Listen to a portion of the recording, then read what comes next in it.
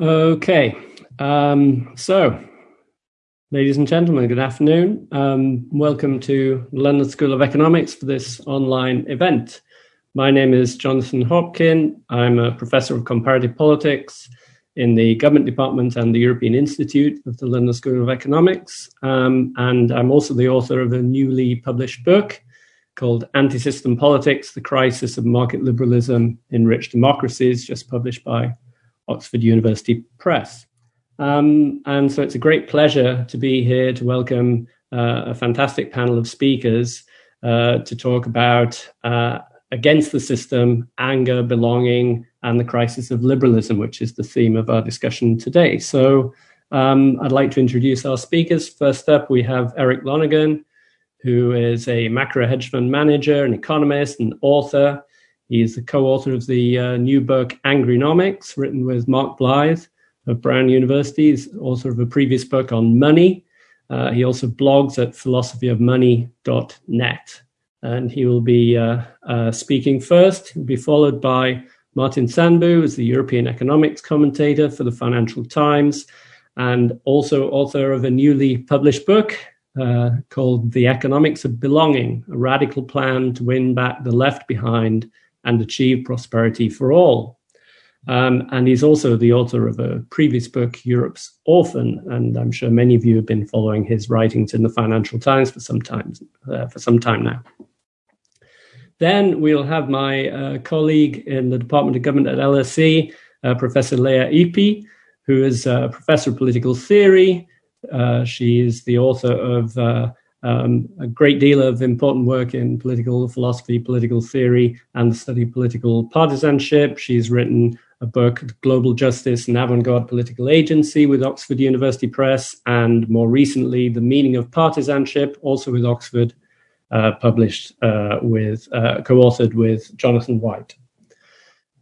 So very warm LC welcome to all of you. Now, I've mentioned that there are a number of books out that we're going to be talking about in this discussion. Details about these books and how to get hold of them are in the chat and on the event listing, including a link to our independent book provider, who is Pages of Hackney. So Martin, Eric, and I all have books that you can get hold of through those links. Leah will be critiquing our work and also presenting our own take on the challenges to political and economic orthodoxy that we're seeing at the moment, drawing on our own extensive work on theories of justice and citizenship and the politics of partisanship. So I'm just going to introduce briefly what kinds of questions we're going to be asking today.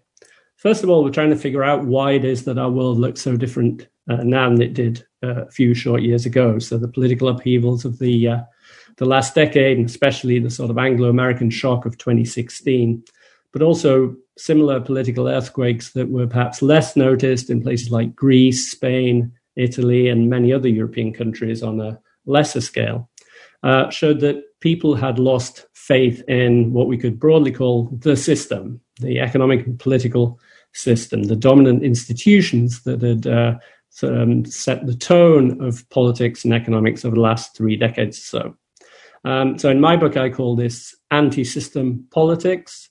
Eric and Mark in their book describe it as an expression of anger at the disconnect between the real economy and the economics practiced by elites, hence Angrynomics, which is a fantastic name. And Martin refers to these same questions through the prism of a crisis of belonging. So have we really understood why apparently stable democracies have been shaken by what appeared to be quite unexpected levels of political challenge? Next, as well as understanding why we are where we are, we will also want to figure out what we can do about it. My book talks a bit less about this. Martin has and the second half of his book talks of a radical plan to bring back inclusive prosperity.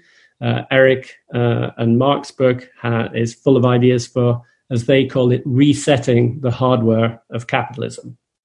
In my work, and I think I can speak for Leah too in this, those of us working in the field of political science are interested in how it is that we can reconnect citizens to political institutions.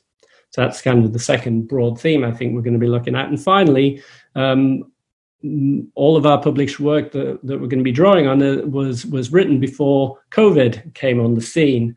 And so has the pandemic changed the way we see the world? Does the pandemic fit into the story or challenge it? Does it change our recommendations for what needs to be done in any significant way? Or does it indeed perhaps make the case for some of these reforms even stronger? And I guess a final point we might draw on is what is the political reaction to the pandemic, and in particular sort of movements emerging out of the crisis, such as Black Lives Matter, obviously most prominently.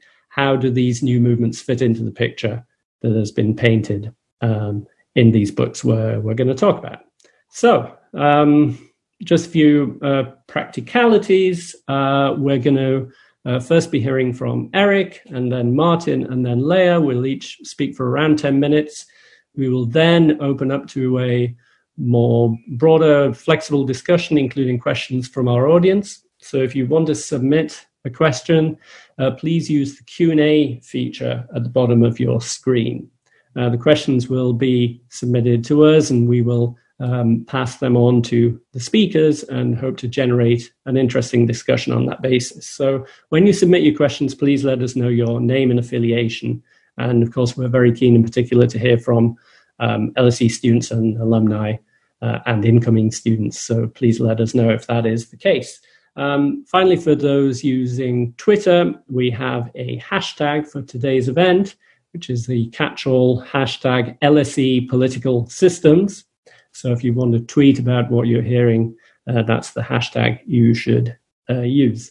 The online event is being recorded and will be made available as a podcast. Usually that will take a week or so to come up. Okay, and at that point, I think we are now ready to hand over to our first speaker, who is Eric Lonergan. So over to you, Eric. Thank you, Jonathan. And can I start by thanking the LSE and your good self for organizing this and for inviting me. It's a real pleasure. I feel like I'm back at LSE because I did my master's in economics and philosophy at LSE, so I'm kind of virtually back at home. And it's great to be with you all. So let me try and summarize what maybe some aspects of the book that I think are more interesting or maybe more novel, particularly to this audience. So Mark is my co-author, Mark Blythe at Brown University, is a professor in political economy. My day job involves macro. I'm an economist, macro investing. So we had a worldview that I guess we've been formulating probably over the best part of a decade about what was happening in political economy. And we decided to try and write a book together that would be engaging. So we decided to do it as a set of conversations. So we literally got together and started recording our conversations and doing it as a Q&A. And then we ultimately ended up transcribing it. And initially, it just started out as a straightforward thesis about political economy. And at a certain point, I can remember it very clearly, Mark said to me, should we say anything about anger? And it was a very intriguing moment because I suddenly thought, well, anger is prevalent. And if you're anything like me, I'd never really given it a great deal of thought. So I'd sort of taken anger for granted. So I started thinking, why do we get angry? What function does it serve?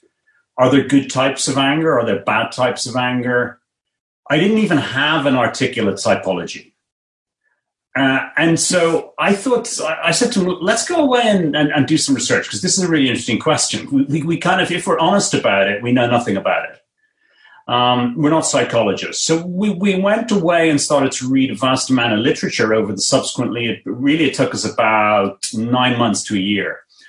And it was a very, very interesting journey. So the first part of anger was familiar to me, or at least some of the ideas behind it, which is the Aristotelian idea that anger is an appropriate ethical response to a sense of injustice. And this really appealed to me because actually I'd studied some moral and political philosophy at the LSE, and some ideas that I found very engaging are those of somebody like Habermas, who gives a cognitive case for ethics, which is that when faced by ethical problems, we provide very coherent reasons. We don't have to agree, but there is a cognitive process. So ethics isn't something irrational and crazy. And actually, this started to give us one part of the faces of anger was coherent. This Aristotelian idea that it's somehow a reaction to injustice. And in fact, if you read the most contemporary moral philosophy on anger, which is a book by Martha Nussbaum, who many of you will be familiar with, effectively updates this Aristotelian idea. But let me make it live directly to today, because then you can sort of see how this typology started to help us to navigate. If I take the case of Black Lives Matter, there is a great interview on CNN. Some of you, I'm sure, will have seen it with Cornel West, the professor, I think he's at Princeton. Anyway, one of the intellectual sort of leaders of the civil rights movement. And he appeals to this Aristotelian idea. In other words, he says, what would it say about our society if we could witness this level of police brutality on our screens and there was no reaction? In other words, if people weren't on the street saying, this is unacceptable and it has to change. So this part of anger we describe as the anger of angels, which is moral outrage. And this is a very long intellectual history. The next thing we did on this journey, so this was kind of quite intriguing. This is a sort of cognitive, instructive form of the emotion. Now, then we did a big data search using Watson Analytics, which searched through hundreds of thousands of news stories and sorted them by anger. And the second most frequent type of anger that came up on this search, which when you realize what it is, you kind of go, did you really need to do a big data search, was angry sports fans. And this is kind of like fascinating on multiple levels. If you say that to anyone who's been to a football match ever, certainly recently, they kind of go, yeah, thanks very much for that. It's kind of blindingly obvious. But it's a very curious phenomenon. So why is it that men, and it's typically men, will pay increasingly large amounts of money, because it's expensive to go to football matches, in very inclement weather, usually in pretty awful parts of the country, to watch a really quite a poor game of football, in order to get angry? And this got me thinking an awful lot about the role that this form of anger, this is very, very different to that Aristotelian Cornel West sense of injustice. This is something very, very different. So I started to go to football matches and study the fans. Jonathan knows that the football team I used to go and see, I won't mention any names, but the football wasn't exactly fantastically high quality. But the fans were really, really interesting. And one of the things I started to notice about the fans is they don't just attack the opposition. That's sort of predictable. What's quite interesting is they regulate their own. And they regulate the loyalty and commitment of their own. So they'll attack their own players for a lack of commitment. They like their managers to express aggression and commitment. And I've even seen fights within the same group of fans over loyalty. So one of the fans claiming greater loyalty than another. And this is really, really interesting, because I started to think that we could then link this with an idea from social psychology, which is there were a lot of studies that were done in the 1960s about how people form groups and our propensity to form groups, which has actually been confirmed now in neuroscience. And in social psychology, there's this thing called the minimal groups paradigm, which is the idea that you can get a classroom of children and literally make an arbitrary distinction. So you say, who likes this painter and who likes this painter, and divide the class into two. And on the basis of that distinction, you will get them discriminating against each other and actually instructing considerable harm against each other. So human beings clearly are very, very hardwired to form groups on effectively arbitrary distinctions. And then anger seems to play a role in this, usually, I think, as a precursor to violence. And this got me thinking as well, is that we're familiar in ethics as economists with the problems of game theory and free riding. which is that if people are self-interested, they should always free ride versus other people behaving ethically. And this is a kind of problem for economics. And anger, in a sense, a loss of temper, the suspension of rationality is a kind of, you can sort of see how it solves that problem. But I've never thought of going to war as a collective action problem. But if you reflect on it, you should always send somebody else to the front line. Right? So you don't want to be the first soldier or the first wave of soldiers. And I started to think that actually these angry fans are kind of tribal regulators. And the function that they probably serve is one way to solve a problem of scarcity is you break into groups and then you fight over the scarce resources. Now, so we started out with this typology. So we have this anger of angels, the response to injustice, this anger of devils, which is this tribal energy. But the other thing we found very interesting, and again, you don't find this in the literature, is there appears to be a very clear distinction between public and private anger. So let me give you an example. If you had a colleague who suddenly started to display anger in meetings or with other colleagues, you're more likely to take them to one side and say, is everything okay? Right? Is something gone wrong at home? You don't seem to be yourself, right? That is not the approach you would take to an Extinction Rebellion protester, right? If you stop an Extinction Rebellion protester and say, why are you angry? They're going to say, you should be angry too. And they will provide you with coherent reasons and that we can preempt. They're going to say, we're destroying our air, we're destroying our land, we're polluting our streams, future generations. They will give you a coherent set of effectively interest-based ethical arguments. But that's not what we experience in our private lives. When we display anger, it is typically, not universally, but it's typically telling us about something internal, that there is a stress or a pressure. Now, if you take this typology that you have public versus private anger and these two faces of public anger, suddenly you have a lens through which to make sense of political economy, because there's both a macro manifestation, which is either injustice, a sense of a requirement that things are no longer acceptable. You have a tribal energy. And then you have kind of microeconomic stress. And so we thought this was then becoming a very helpful lens, both to enlighten us. I mean, frankly, I perceive things differently with this vocabulary of anger. I genuinely categorize my observations about political phenomena differently. But it also was able to make sense. Now, I'll wrap up here because I don't want to take, I've probably already exceeded my time, but let me map this onto a very clear political strategy. If you take the US presidential election, and this is, as a broad generalization, is true of a great many elections, although we have majoritarian voting, many of these elections are being swung by minorities, right? So Trump actually wins the presidential election by changing the voting pattern of 80,000 people. Now, we know from political science that angry people are more likely to vote. If you watch, Trump has a native intelligence about how to tap into these angers.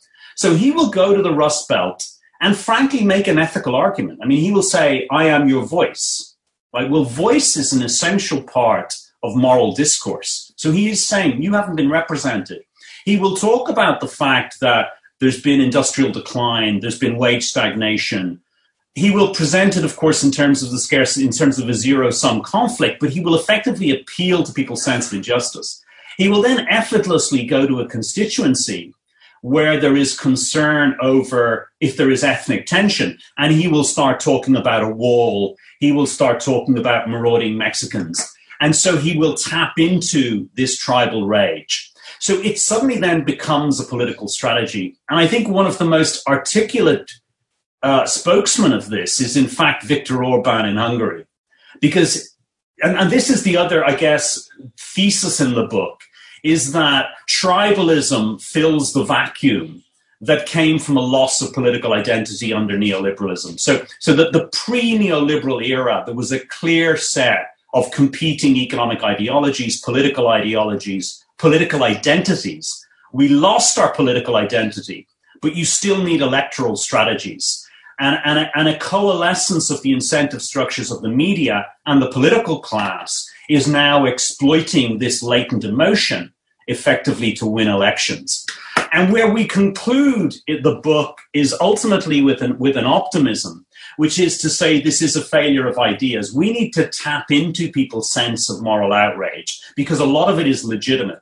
There is legitimate ethical fury about the environment, about inequality, and about the costs that are imposed on human beings, particularly the most vulnerable in our society, from recession. The reality is, I don't believe in centrism as an end in itself. Who wants a center if the center cannot tell me how they're going to deal with the environmental challenge, how they're going to mitigate the costs of recession, how they're going to tackle inequality? And I don't want complexity or fanciful ideas. I want clear, effective policies that will genuinely address these issues. And for me, that's the challenge of politics, is it is ultimately about sets of ideas, which hopefully we'll hear more from Martin, that can become a case for providing us with an ethical motivation and a real sense of motivating identity, which is the only way to combat tribalism. Fantastic. Thank you very much, Eric. So that's a great start. And from anger, I guess, to another way of framing the same problem, but from a slightly different angle. Martin's book is all about how many people, presumably many of the same people who in Eric and Mark's work are angry, feel they don't belong or they're not allowed to be part of the contemporary capitalist economy and contemporary political system. By extension. So let's hear it from Martin. Over to you. Thanks very much. Thanks to you, Jonathan, and to the LSE for having me, and thanks to Eric for going first, because it allows me to build on that. I learned a lot from Eric and Mark's book, and I also find this concept of anger and the observation of anger very useful. And in a sense, the books fit together because my main argument, or my main premise, I should say, is that the people who have turned their back on the sort of post-war Western model of liberal market economic political democracy, they are angry, and they're angry for a reason. There is legitimate anger, and I think that anger is rooted, or that reason is ultimately economic. This is sort of my premise. And indeed, I call it belonging. The book is called The Economics of Belonging. So I want to start by just saying briefly what I mean by economic belonging. But you can tie the two approaches together by thinking of, when Eric talks about anger, what I think people are angry about is this end of economic belonging. And to explain the concept of economic belonging, I'd like to take you back to that period that actually many of these anti-system angry parties, angry men, they tend to be leaders, hark back to the sort of post-war couple of decades after the Second World War, which has a slightly mythical status. This is what parties talk about, or movements talk about, when they want to make their country great again, or take back something, or take back control. It kind of harks back to some golden era. That's not, that there were always problems at all points, but there's something that was true in the post-war 3 decades in every Western country, every country in what we used to call the industrialized world, which was that the economy was bringing everyone closer together. Inequality fell. Not just income inequality, but wealth inequality, inequality between regions of the same country. So poorer regions were catching up with the capital cities and other rich cities. You had a process of convergence, so that everyone pretty much, with some exceptions, people were still excluded, but at least, you didn't need to have a degree, for example, high education, to know that there was a place for you in this economy. And it was a pretty good place. You could aspire to that. That ended around 1980. Along all these dimensions, you can look in pretty much every Western country, and you'll see that inequality stopped falling and started increasing in terms of incomes, in terms of wages, in terms of wealth, and also in terms of regional disparity. That convergence between poorer and richer parts of countries stagnated, and in some cases reversed, from around 1980. And that is what I call the end of belonging. And the people at the sharp end of this new process of divergence, economic divergence within countries, they, I think, are completely justified in being angry. They no longer belong to the national economy.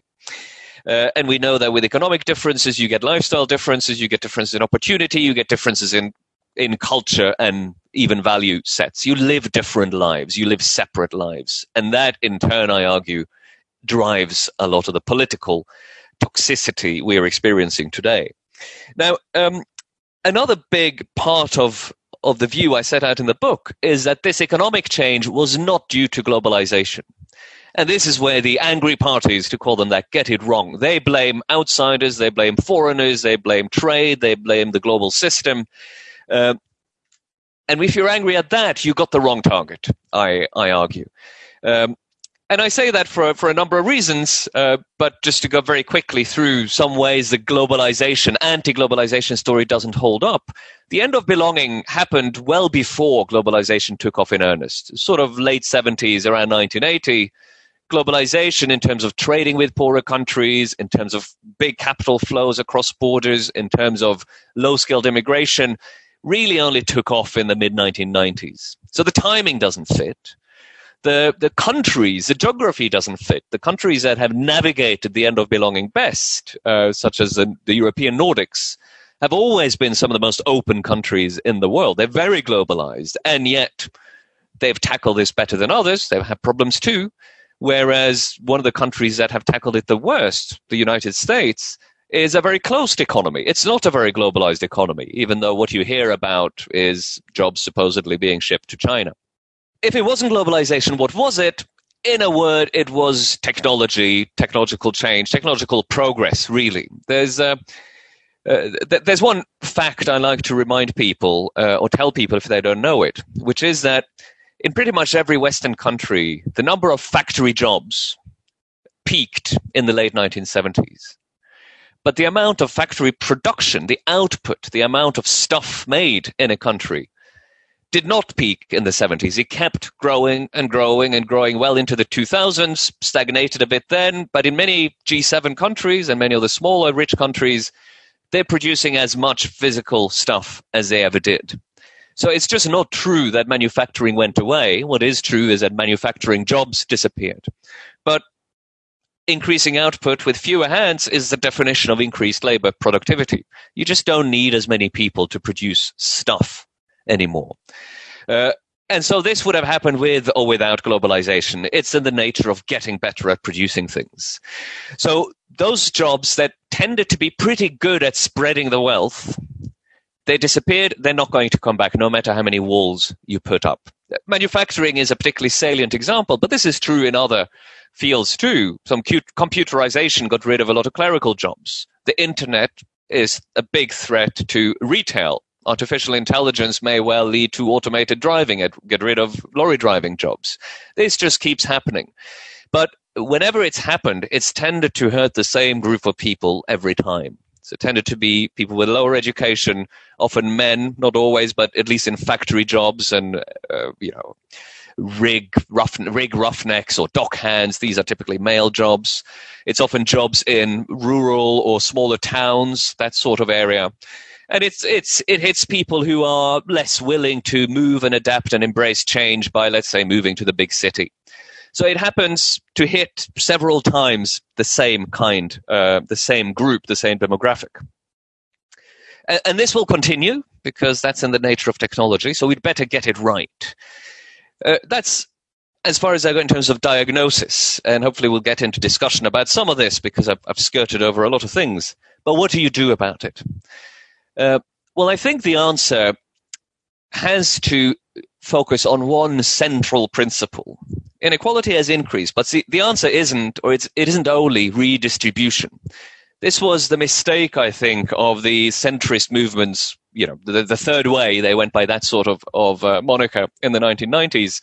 Let inequalities, let the market do what it wants, and then you redistribute from the successful to the unsuccessful. You have to do some of that, but it's not very sustainable economically if you have to really increase tax rates to redistribute a lot, or politically, because in the end, people don't want to just be at the receiving end of redistribution. What they want, and what we should all want, is for everyone to actually be able to engage productively in the marketplace. So what you want is to spread productivity. And the big failure has been that in many countries we've allowed these this inequality of productivity to emerge. So some people, perhaps especially in the Anglo-American types of countries, the US and the UK, a lot of people work in very low wage but low productivity jobs. But you also see it outside of the protected sphere in countries with dual labor markets, France, Spain, Italy. That's the challenge. You need to try to increase, make more jobs more productive so that they can also pay higher wages, so you don't have to do as much redistribution. And I mentioned the Nordics before. The Nordics are successful in a social way, not because they redistribute a lot more than other countries, but because their market distribution is more egalitarian. They don't have to redistribute as much. And this is often missed. So the kind of what we want to arrive at is a program, an economic program that allows as many people as possible to play a productive, in a very literal sense, a productive role in the economy. And that's what I think of as restoring an economy of belonging. I won't have time to go through the various prescriptions I make, but I set out a program across a long list of policy areas.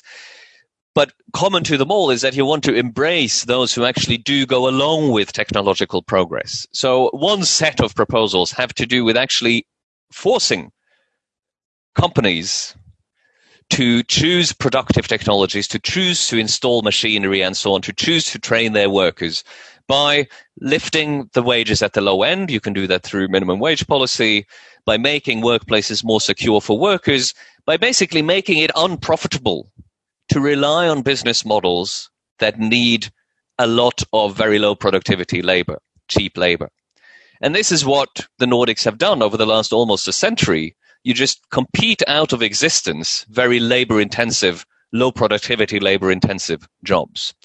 In addition to that, you need policies to not just get rid of bad jobs, but to make sure better jobs are created. So you, of course, need a lot of investment in skills and education, but you need to allow people to move from poor jobs to better jobs. And it's a little-known fact that across Europe, the countries with the biggest churn in the labor market, the highest rate of job-to-job moves, are Denmark and Sweden. People move jobs there much more often than in the rest of Europe. And that is part of how you can increase the productivity of all. You need a very strong and aggressive macroeconomic policy to have demand pressure in place so that those companies and sectors that do have high productivity jobs are encouraged to expand. So you need all of these things at the same time. You need a tax policy that shifts taxation away from labor, somewhat onto capital, which is the opposite of what we've done over 4 decades, where actually incomes have shifted the other way, away from labor towards capital, or towards the managers of capital, the people at the high end of the wage distribution. I won't go into more details here, but you can see the common theme. It is to try to encourage using market incentives that are created through smart policy interventions that try to create the jobs that use human talent, human effort, human labor in the most productive way, rather than in the sort of disposable way at low wages with low productivity that you see in so many cases, and that you particularly see in the left behind parts of countries, and that lead to not just low wages, but unpredictable work, unpredictable incomes, powerlessness at work, vulnerability to exploitation, and all these things that go together and against which people legitimately feel anger. So this is, it's a sort of quick glimpse at what I think is the recipe. I'll just finish with a little anecdote to illustrate this. I often tell this story of one particular economic activity that I think illustrates this very well. So I grew up in Norway, and in the 1980s in Norway, if you wanted to have your car washed, you would either do it yourself or you would go to a car wash that used a big machine and the big blue rolling brushes. I moved to the States in the late 1990s, and I realized that there you would go to a car wash, and more often than not, you would have 3 or 4 men always, often immigrant men, clearly with not much formal education, maybe not speaking the language, come down on your car with washcloths and do the job manually. I mean, these are just illustrations of something that in one system is done by machines. Many fewer people are employed in this sort of work, and I've checked this in the statistics, it's true, but they are paid better. And a system that uses human labor in a really inefficient way. These are not the sorts of jobs people should be performing. And there are, once you start thinking about it, there are other examples. In the US, they hire people to pack your bags in the supermarket. That does not happen in Scandinavia. These are changeable things. The automatic car wash was invented in the US in the mid-20th century. Whereas in Norway, when I go back now, the hand wash has re-emerged, often courtesy of low-paid immigrants who have arrived in the last 10, 20 years. So these things change over time. They are amenable to policy manipulation, to policy action. And it's really up to us to first start realizing that and then get down to fashioning a program that does that. A program like that has to be pretty radical, kind of big changes across a lot of areas, but it's still centrist. Eric said he doesn't like centrism. I quite like centrism, but I think it has to be a radical centrism. And especially now that we're in a pandemic, we've suddenly seen that governments can be radical, including centrist governments. And I think basically our choice is not whether or not to have radicalism, but what sort of radicalism we get. And I'd much prefer a centrist radicalism than the sort of extremist radicalism that in practice is on offer from the very angry parties. Thank you very much. Thank you, Martin. And I think that's a perfect way to move over to Leah, because I'm expecting Leah probably isn't too enthusiastic about the notion of radical centrism as such. I don't want to put words into your mouth, but I think what we've heard from Eric and Martin, there's a fair amount of agreement, I think, about the causes of the crisis, especially the economic causes of the crisis, and some of the solutions. And yet, at the moment, politics seems to be producing tarmacking over Kent so we can fill in more paperwork in our trucks going to Europe, or, in the craziness in the response to the pandemic in the US. So how do we get politics to, orientate governments towards doing the right things, Leah? Great. Thank you very much, everyone. Thank you for the books and for letting me engage with them. I don't know if I'm the only one in this panel who sees anti-system politics not as a kind of inconvenience from which we need to be liberated, but as a movement, parts of which may have the potential to become opportunities for democratic renewal. So that's what I would, I guess, like to find out by the end of my comments and questions. What I want to do in the next few minutes is to highlight some points of convergence between all of us, and then move on to sketch some areas of disagreement, not so much with the policies that are proposed in these books, but with the conclusions on what kind of politics we need to implement these policies. And what really frames my remarks and has actually framed my research in the last few years is a question that I think is also at the center of Jonathan's book, which is the question of compatibility of capitalism with democracy, about which I have become increasingly skeptical. So I will start with 2 points that may be useful to frame the discussion, and I think are shared by all three of us, certainly Martin and Eric in their books, but I think also Jonathan in his book on anti-system politics. So the first point on which I think there is convergence is the diagnosis. The idea that the anti-system backlash that we have witnessed in the aftermath of 2008 financial crisis has been the result not of cultural or identity conflicts, but of distributive conflicts.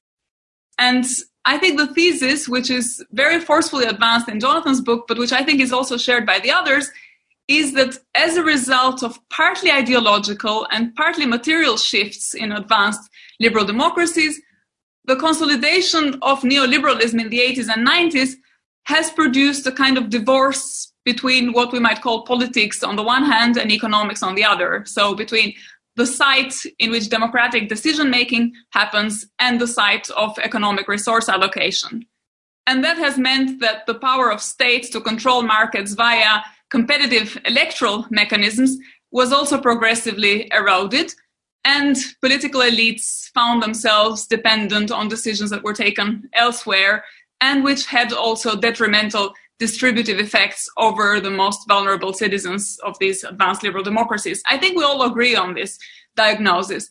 And the backlash, the anger, is that since the interests of citizens were no longer served by these existing liberal parties in the existing liberal party system, and since citizens felt increasingly angry and excluded from democratic decision-making and with the decline in welfare standards and so on, a rise of inequality, they channeled their anger in the anti-system forces that Jonathan describes in his book, and with whose destructive effects we are still currently grappling in our public life. So that's the diagnosis, and I agree with that diagnosis. The second point on which I think there is also convergence is a more constructive point, and I also agree with that.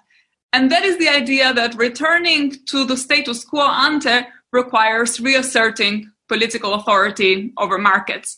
Now, in Jonathan's account, this entails returning, either he says returning to the golden age of social democracy as some form of compromise between capital and labor, or to the nationalism of the interwar period, even if it's a progressive nationalism. I think Eric and Martin are more clear on the fact that returning to the status quo ante would be undesirable because globalization, and I agree with this as well, is inherently neither good nor bad. It depends on what you do with it.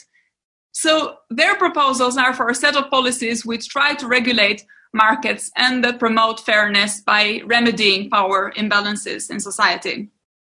So this is where I agree. Now, I have some questions about both the diagnosis and the suggested solutions, and where I have my quibbles with how we describe the situation and where the relationship between the policies proposed and the politics are from.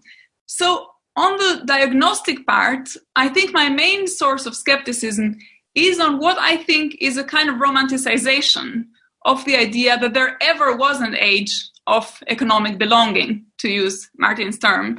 That is to say, an age in which liberal democracy, competitive free elections, harmonically combined with a social market economy, so kind of capitalism that works for everyone, and that is also open to lowering borders and to realizing equal benefits globally. So I am skeptical that there has ever been a point in the history of liberal democracy in which these benefits have delivered for everyone in this way. And so that makes me wonder if the challenge is really to restore the economics of belonging, as Martin just put it, or to create it from scratch. And I just want to give one example, which goes back to the case, again, one of the cases very interesting with which Martin starts his book, but which also inspires the label of the Green New Deal, the idea of Roosevelt's measures, the responses that were taken at a point of crisis, as an example of a crisis which was turned into an opportunity. And why am I skeptical that even the New Deal, even these most progressive stages of liberalism or of the history of liberal democracy were actually very exclusive?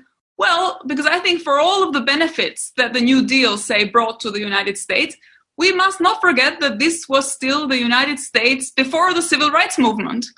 And this was still the United States in which Jim Crow laws in the South were in still full force, and where Roosevelt was reluctant to put anti-lynching legislation at the top of his electoral campaign and at the top of his political agenda for fear of losing votes from Democratic whites in the South of the United States.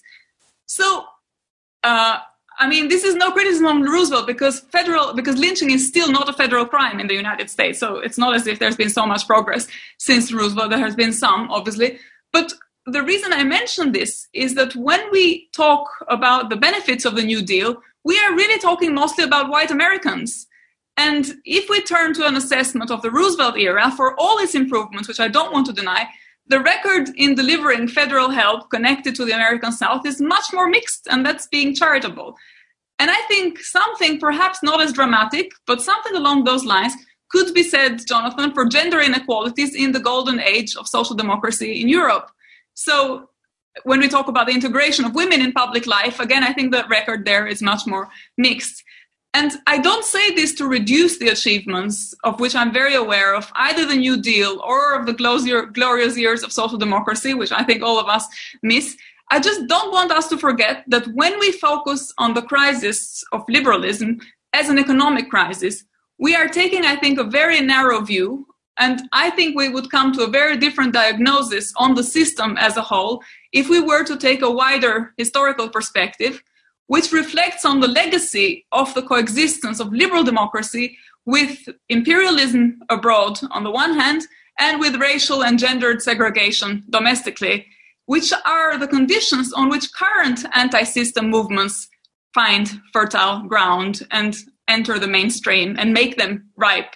So the reason I mention this historical legacy is to think about what does that historical legacy tell us about the current crisis of liberal democracy, and why these anti-system movements that thrive on racism, thrive on sexism, thrive on xenophobia, why do they find the traditions, where do they find the resources in this tradition? I think because there is a problematic coexistence and legacy of coexistence, and because this romanticized idea of belonging that we have, I think is a romantic ideal and not something that matches up to the reality of liberal democracy, even in its most progressive stages.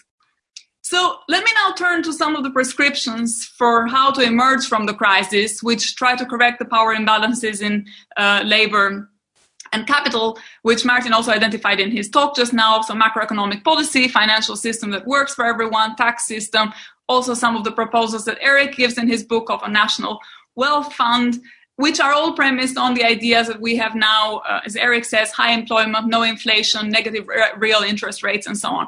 First, I have a general question for all of you actually, which is what proportion of your proposals would you still uphold given the current crisis? In other words, I have a sense that some of the premises, in particular, Eric, your assumption of continued high employment in advanced liberal democracies, have been challenged quite significantly by the current crisis, given the ongoing rate of unemployment. On the other hand, I get the impression that there has been a significant shift in ideological outlook. So if you think about Rishi Sunak's budget in the United Kingdom, it seems to indicate a very significant degree of willingness to shake up the magic money tree that the Conservatives said never existed. And so there may be much more mainstream consensus on what might have sounded very radical a few months ago. So I'd like you to talk maybe a little bit to the relevance of these proposals in the current crisis. The second question I have is that much of your analysis, I think, hinges on the relationship between kind of consolidating bargaining power for labor and increased productivity of capital, and on the relationship between the two. And I think I detect in these progressive proposals a kind of optimism about the extent to which these two can be compatible. So the idea that what we used to have and we lost was a wage setting system which would compensate for power asymmetries in the market and that would work for the benefit of the most vulnerable. So there's no reason, you all say, to think of this relationship as a kind of zero-sum game, since a wage-setting system and possibly even stronger unions, more rights for workers, can both improve competitivity and raise productivity. But if that is the case, if these things are compatible, I wondered when I read the books, well, why did we ever get neoliberalism? Presumably because what the rich were making under such a system of enhanced labor bargaining power was, from their point of view, not enough, not what they could be making if they had a deregulated market. And it turns out they were right. They did make much more under an alternative regime. And Eric also suggests in his book that deregulation also delivered some economic gains. So this may be where there's some disagreement between you, on which I'd like to hear more. But be that as it may, everyone agrees that inequality has gone up. So if I were a neoliberal and willing to play the devil's advocate, I would say, well, so what? It only matters if you think that the system should correct inequalities. It doesn't matter if inequality is considered a price that you have to pay for the sake of promoting a competitive system which also maintains high productivity. And so it seems to me that here there's differences, something that Jonathan raises in his book. There are different material interests, and some of them are very well served by neoliberalism. So I want to know, what is the incentive for changing them for these actors whose interests are promoted by the status quo? And I would argue that it's very difficult to make an argument, a moral argument, that would appeal to the neoliberals purely on moral grounds.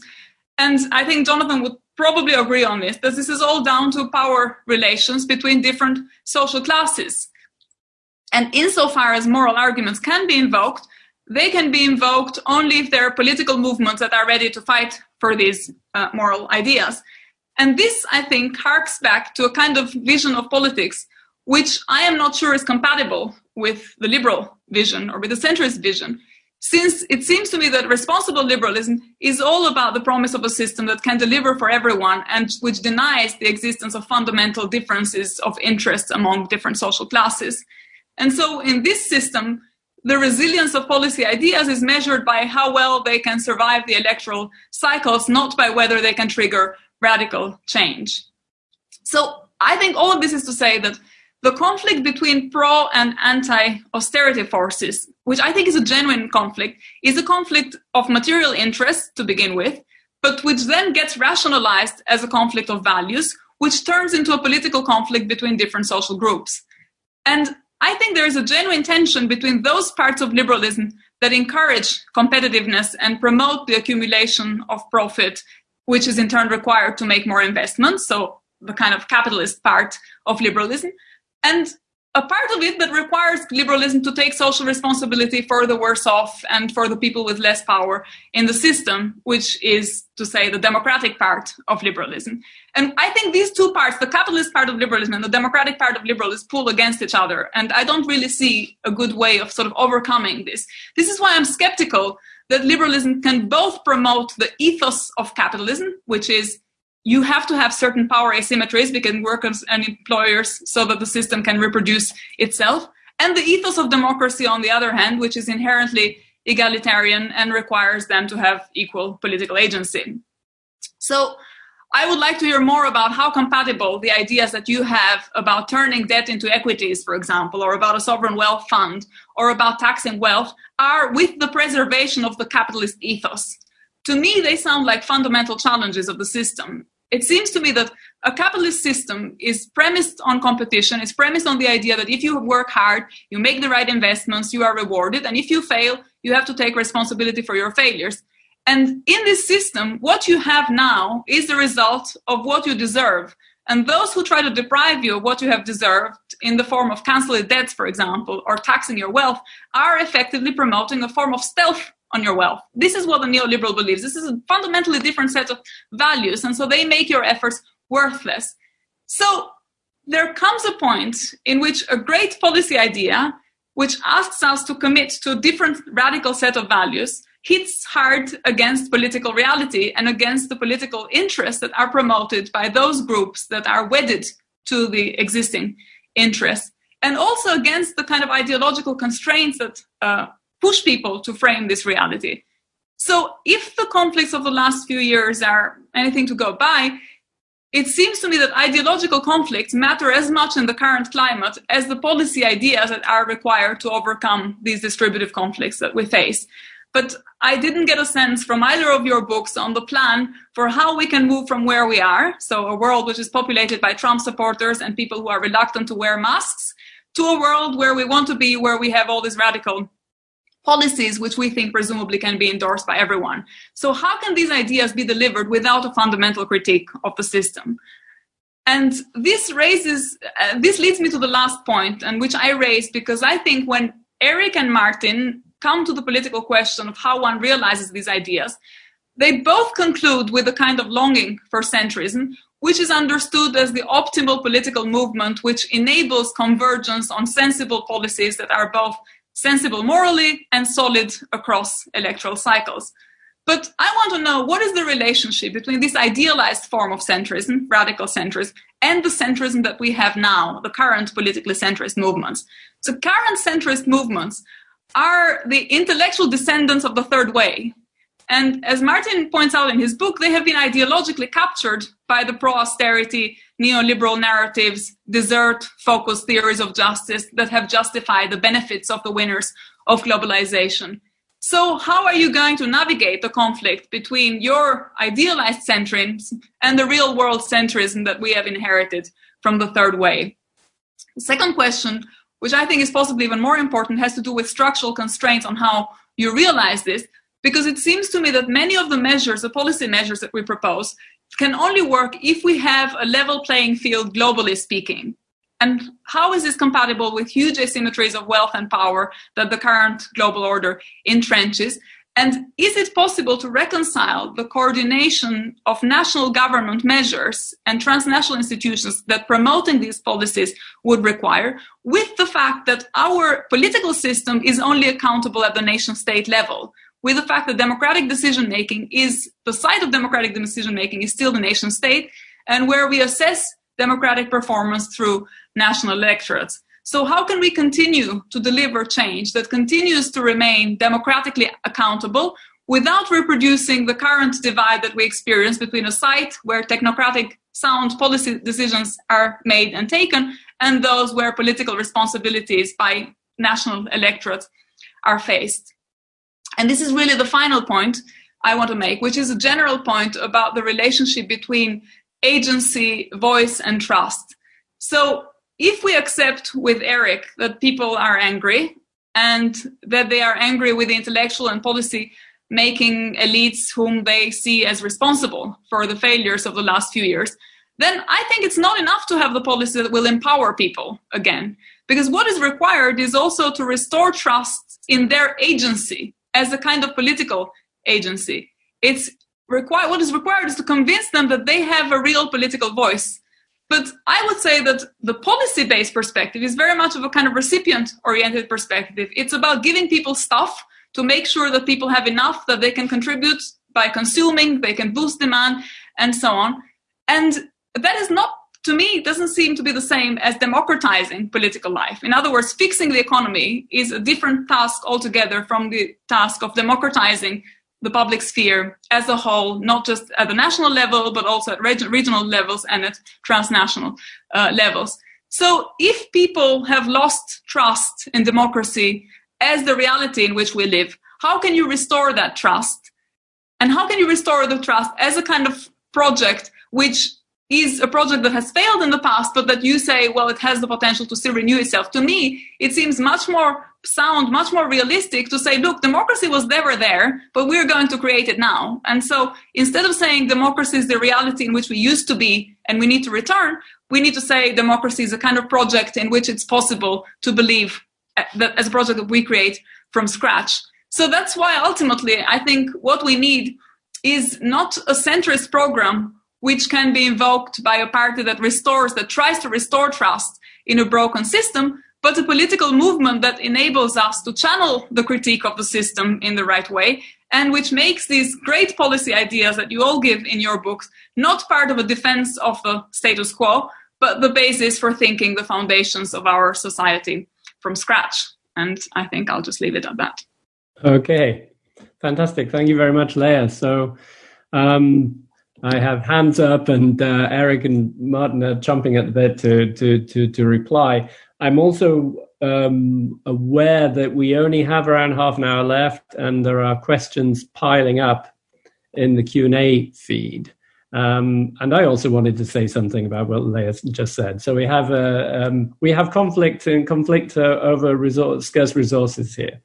So what I will probably do, I could just say a word myself, then hand very briefly over to Eric and Martin for a quick reply, and then we'll go straight to Q&A. What I wanted to say I share a lot of Leah's critique, but one thing I think that needs to be added is that our idea of the post-war, the Trente Glorieuses, the post-war democratic capitalism that seemed to work so well until the 70s, I think we tend to look back at it as a period of political stability in which there was kind of broad agreement. In Britain, we talk about Butskelism, where supposedly the Labour Party and Conservative Party were converging on economic policies that were broadly inclusive and so on. And many other countries have the same kind of memory, I think. But at the same time, if you actually go and look at that history, it was deeply conflictual, and it was emerging out of conflict. Initially military conflict, but also labour conflict, social conflict.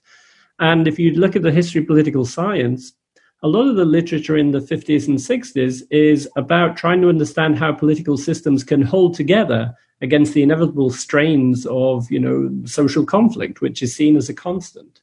So I think sometimes, we need to remember that democracy, when it actually works as democracy, is always conflictual. I might diverge a bit from Leah in the sense of how much we need to reinvent. And I might be just satisfied with going back to the times when we could argue between communists and fascists and Christian Democrats and liberals and socialists, and all of these different movements were part of the political conversation, which I think is what characterizes much of the post-war period. Anyway, so very quickly, Eric and Martin, could you just no more than a minute and a half, just as a quick reply to Leah, so we can get some questions in. Eric, you go first. Sure. Well, I don't hark back to some glorious past, and I don't aspire to occupy the center. Both of those to me are meaningless fictions. But I don't think there's an inconsistency between capitalism and democracy. I think one of the misunderstood dimensions of free markets is as a means of conflict resolution. So it's more likely to me actually that markets are a precondition given our current state of capital, both our current state of technology and social organization. I actually suspect markets are a precondition of democracy rather than an inconsistency. I'm very, very optimistic, but I'm optimistic absolutely because in a sense there is political unrest.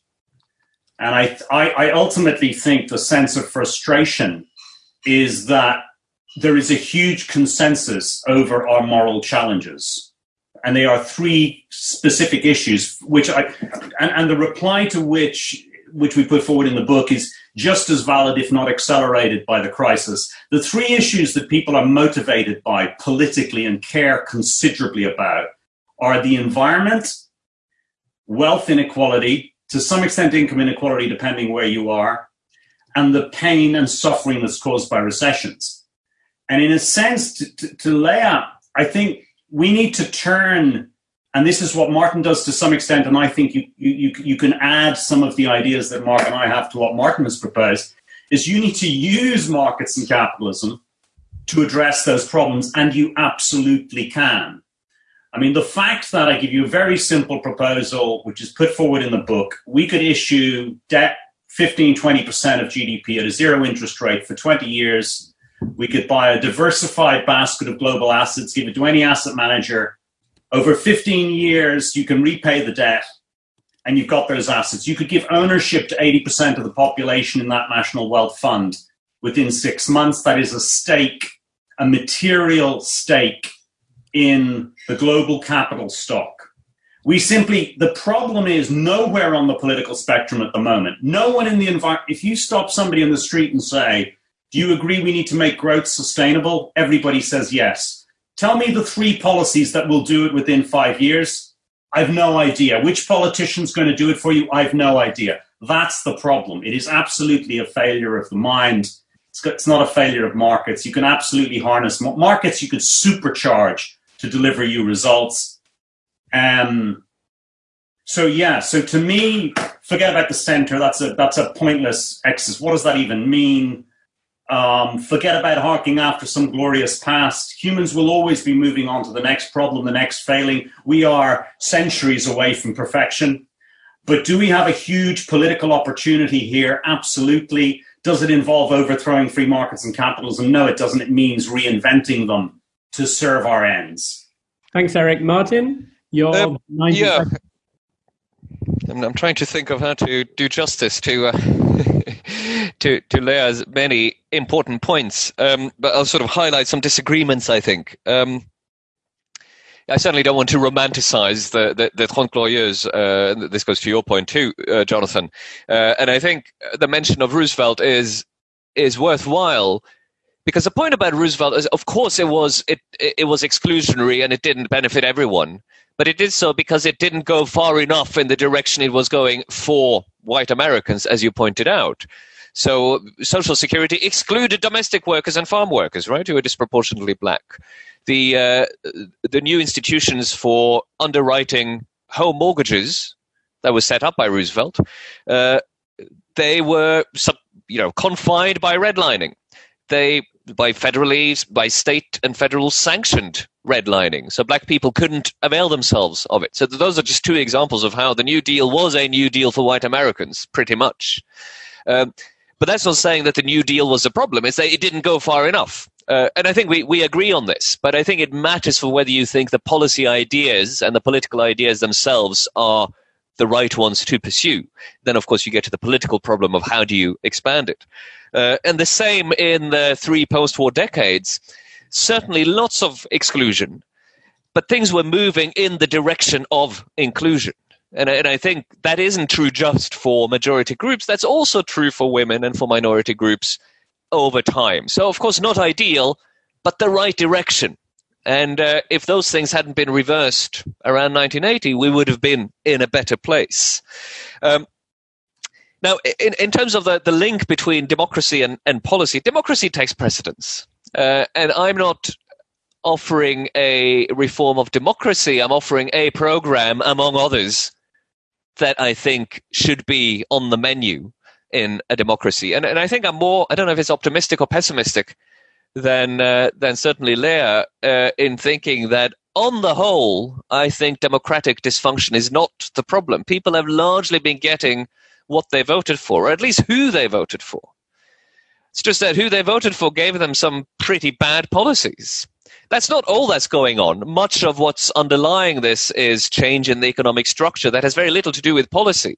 It's rather that policy have either reacted or failed to react to this. So what worked in the post-war decades was, first of all, because where Western economies were at that stage of development, sort of largely industrial or industrial leading, the industry, manufacturing leading the economy, happened to be quite good for in itself drawing more people into high productivity jobs and facilitate the sort of politics, including collective bargaining, for example, that was easier to do in a late industrial economy than it is today.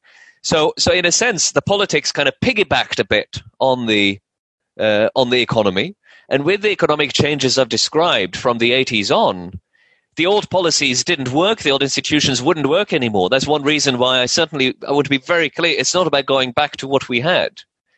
One reason why not just, neoliberal oligarchs, but electorates shifted in the 80s. And we should remember this. People voted for these policy changes. It's because the old ones were rightly perceived as not working, given the underlying changes in the economy. So I think what we want is to kind of rethink what worked and find the new ways in which we can make them work, given what the economy looks like today.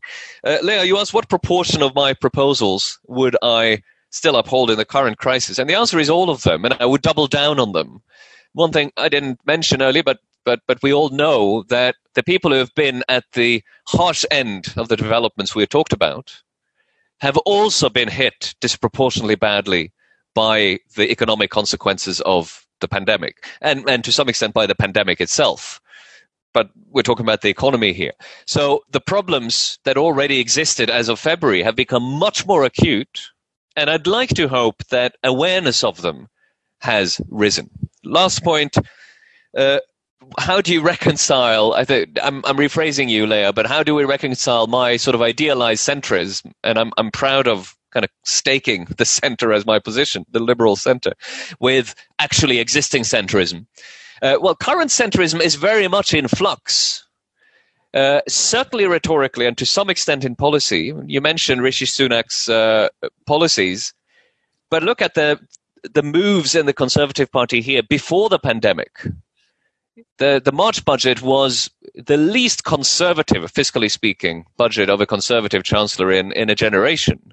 The whole rhetoric of levelling up is to some extent the sort of thing I'm talking about. For now, it's all rhetoric. We'll see. Although the budget did actually put much more money in than any Conservative chancellor would have done in ages.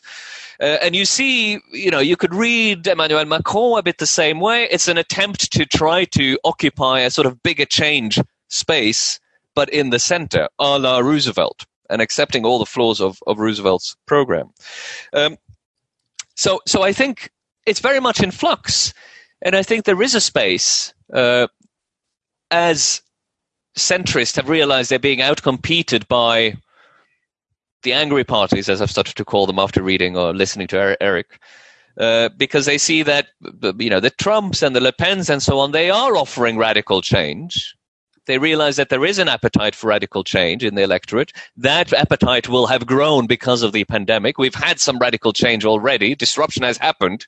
So, there's no reason that reason for being timid has disappeared.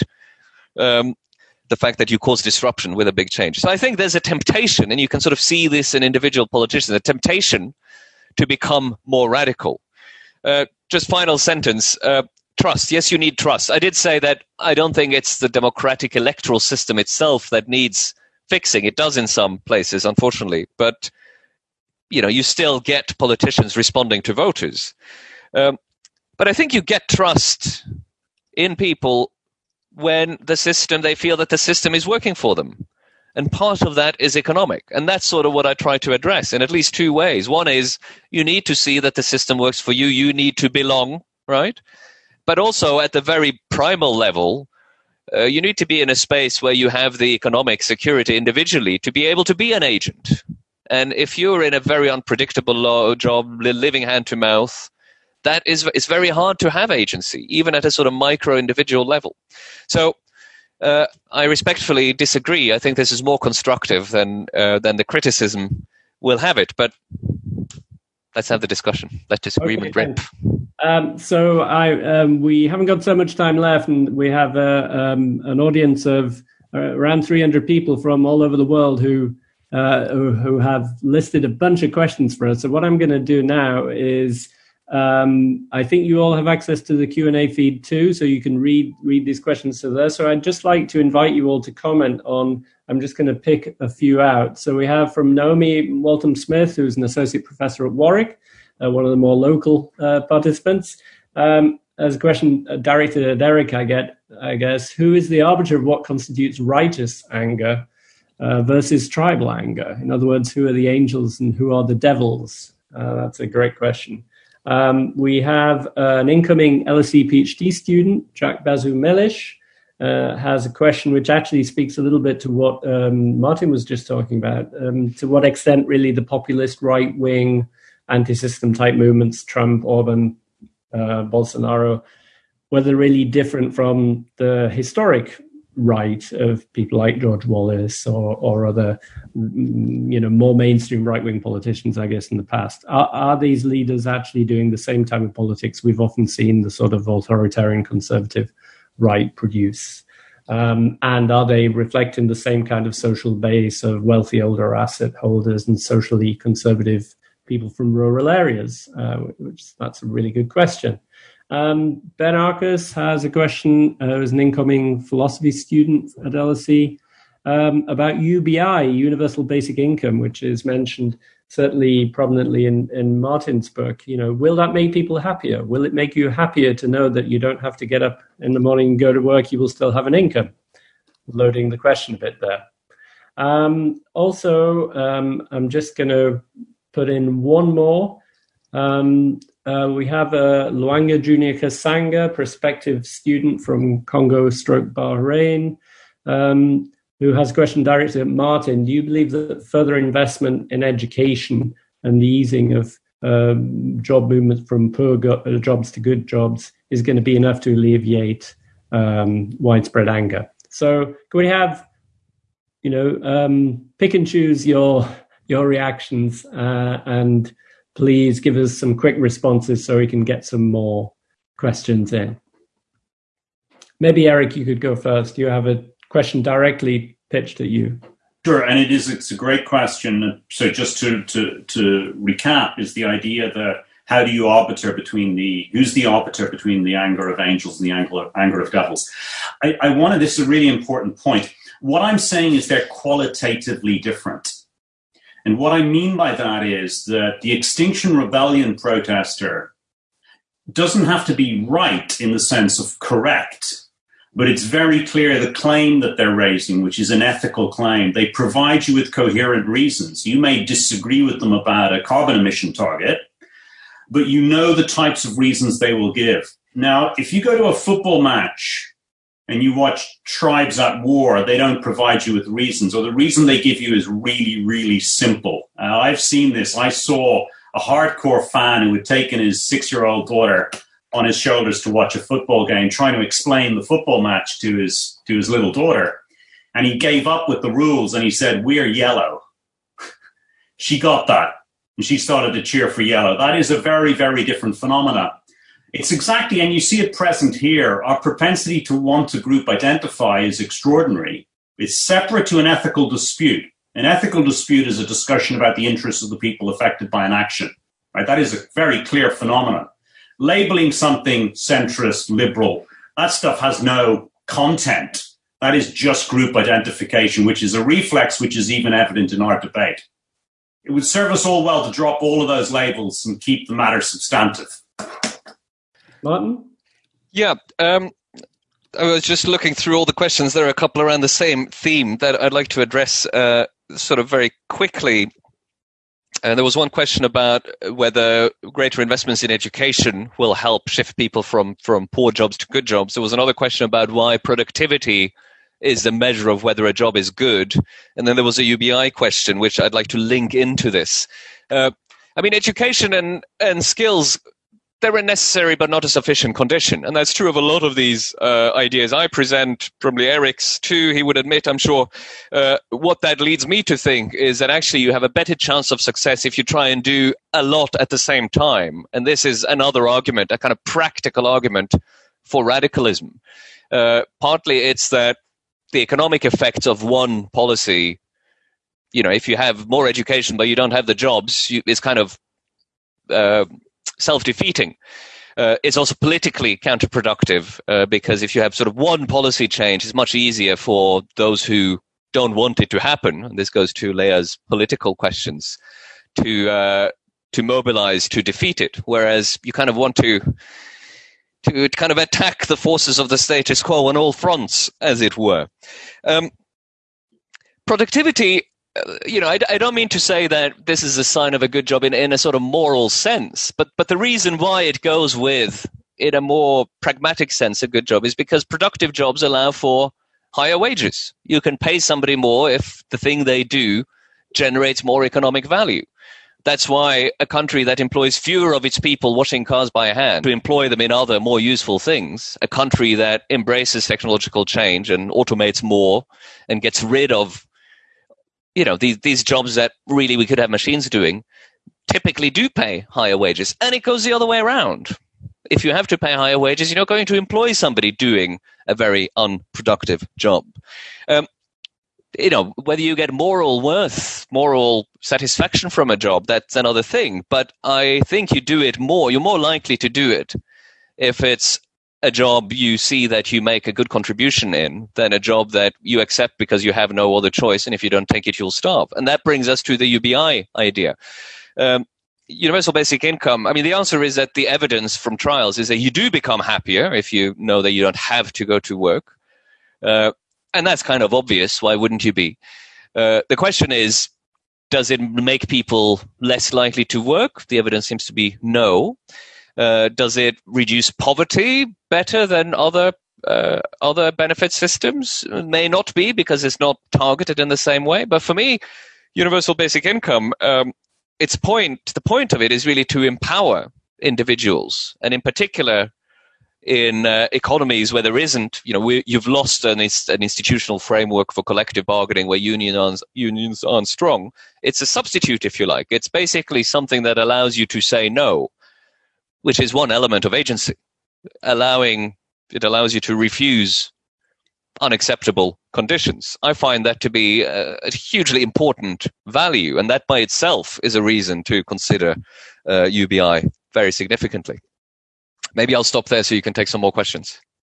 Great, thanks. Leah, I don't know if you want to respond to any of those that have come up so far, but there are some specifically directed at you.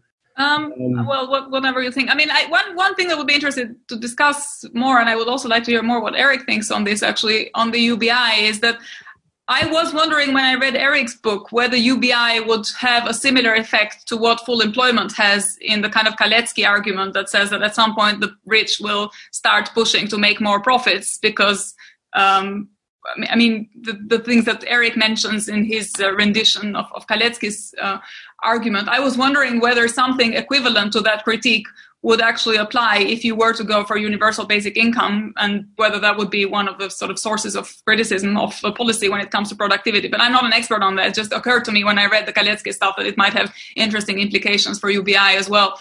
The other thing, though, is that I think there are also concerns about inequalities and hierarchies of dignity and status, which I am not sure how well the UBI would respond to unless it was set at very high levels. And so, I mean, I'm not a skeptic on this. I'm sympathetic to universal basic income issues, but I just, I was just interested in hearing more what people think about that. There were also a couple of other questions directed at you, Leah, about the possibilities of improving democracy. One from Vincent Harting, one of our own PhD students. I guess you're very familiar with him. What kind of proposals do you imagine for democratizing our social world beyond liberal democracy? There was also a question from Jeffrey Thomas. Can you have us, and this is kind of gets to the crux of the disagreement between you and I guess Martin and probably Eric too, can you have a centrist system with greater participatory activity via things like people's assemblies, reinvigoration of local government, and so on? Mm-hmm.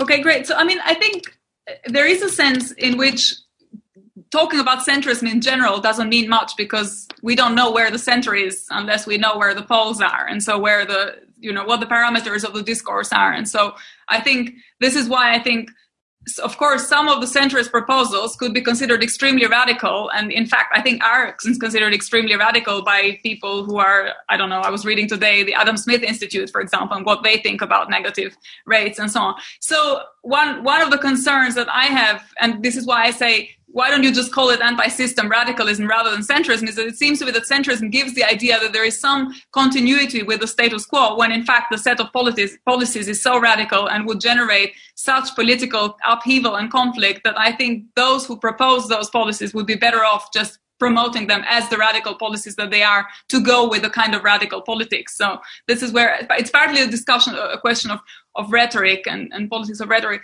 With the question about how do you improve democracy and possibilities of improving democracy, this is in part, I think, also goes to some of the questions that Eric was raising at the beginning about free markets as a means of conflict resolution. I think if you want to reform democracy, the first thing, and if you take democracy seriously, and political democracy seriously, the first thing you need to do is to remove the impact of money on politics. If you have hierarchies of wealth that condition political debate, then I don't think you have effective democracy.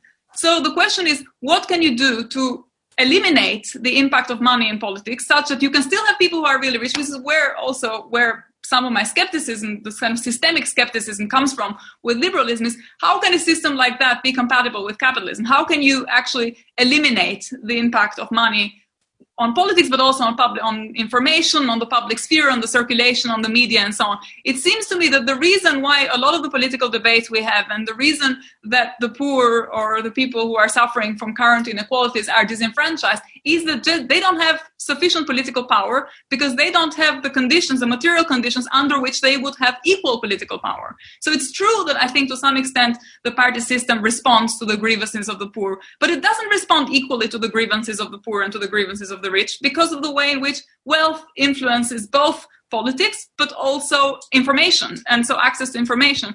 So once you eliminate these two things, I don't know how what you are left with is actually still a capitalist system, but I would be happy with whatever you're left with. Can I pick up on that? This label of centrism, I do want continuity. I mean, that's why I agree. Centrism does imply that, and that's part of what I want to maintain economic openness. I want it to continue, or to return to it being easy to move from one country to another, to invest in another country, to trade across borders. I want to preserve that. I want to preserve capitalism. In fact, I think part of the problem we have is that capitalism has been sort of perverted, become less capitalist. So let me give you a couple of examples. And I think this also goes to the political strategy question. How do you convince the rich, to simplify, to support this sort of thing? Here's a sort of quiz question. Which country has a higher proportion of multimillionaires per capita, the USA or Norway? The answer is Norway. Here's another way of thinking about it. If you hadn't had the misguided turn to excessive fiscal consolidation in Europe after the global financial crisis, the UK, but also other European countries, if you hadn't had austerity, there's a good chance that the economies would today be quite a bit larger, 10, 15, 20% larger than they are. I mean, do we really think that that would have been worse for the richest? They would have been better off too. But the point I'm trying to make here is that what I call an economy of belonging is actually better even for the rich. But there's a bit of false consciousness going on among the very wealthy class. And again, I go back to my only weapon is ideas, so that's what I wield. I think what we can do is to try to expose some of those misconceptions, essentially. Can I just... My sense when I listen to Leah is that, and this for me is the challenge. See, to me, the failing is one of ideas. I think we make progress through ideas. So take an example. If we think of the environmental challenge, where I think there's an overwhelming consensus, there's a hugely powerful latent political movement, but it completely lacks expression because of a failure of ideas, right? So for example, it takes you less than 3 years to build wind energy, and the state has a zero cost of debt. Why aren't we trying to target 90% alternative energy in the UK in the next 5 years? You could solve lots of Martin's challenges. You'd increase manufacturing, you'd provide better jobs, you'd do regional economic development. But I haven't heard a single politician stand up on a platform and make that case. I've barely heard an intellectual make that case. To me, this is profoundly important. I look at monetary policy as well, and I look at, we're running central banks the way they were set up in the 1800s. And yet they used to be responsible for fiscal policy and providing liquidity to banks. Now they're responsible for saving the economy in a recession, and they're still using an interest rate. This is a huge failure of the mind. And I think you can smash through political identities, associations, and allegiances with the blindingly obvious. But I mean, this happens all the time with human beings. Something that sounds an impossible idea, somebody does it and it works, and then everybody does it, and you're stupid for not doing it. Look at quantitative easing. People would have thought you were barking mad 15 years ago if you'd proposed it. Frankly, I think it is a very silly idea, but that's beside the point. It's off the scale radical, left, right, or center, wherever you want to position it on a two-dimensional view of the world. It's a third dimension, and yet it's now accepted that everybody does it. There's a huge intellectual failure. And what the policies that are interesting are very simple. They make a difference to your life, and they address inequality, they address the environment, and they address recessions. We have had no big ideas to address any of those in the last 15 years. No wonder it's being hijacked by tribalists. But Eric, at the same time, your books are full of such ideas. And in fact, if there's anything that's been frustrating about this last decade is not that we've been stuck in a crisis we don't know how to get out of, but that we've been stuck in a crisis that we know how to get out of, and that we've not been able to mobilize politically the collective power to be able to put those ideas in practice. I think your books actually show that we do have these ideas. And there are very vibrant intellectual communities. And now, with social media, we can all talk to each other all of the time. We are not lacking ideas. What we are lacking is organization. And I think a lot of that comes back to the points that Leah was making about money in politics and the way in which deep inequalities prevent our democracy from working as democracy. And it may be against the interests of the wealthy to refuse to contemplate these changes, but the wealthy can get things wrong just the way ordinary voters can too. But in the post-war period, if that is, our possible model, at least it happened, part of the reason it happened was because the wealthy were cowed into accepting things that before the war they had not accepted, and because of the fear of a repetition of the conflict, or because of the fear of communism, or because of the organized power of the working people.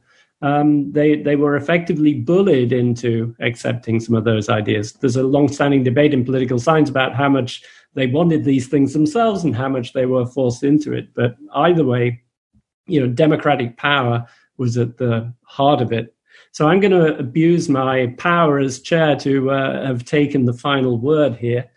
Thanks very much to our panelists, Eric Lonergan, Martin Sambu, Leah Ipi, for a fantastic discussion. And thank you also to the over 300 participants on this webinar. And we had around 40 odd questions, which I was only able to take a very small sample of them. But thank you so much for listening in and taking part in the conversation.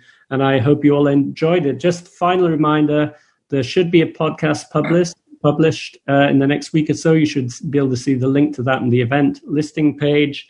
And finally, just don't forget to check in with Pages of Hackney and look at our books that are on sale and can be ordered online and delivered through our COVID-resistant workforce that is keeping us all going these days.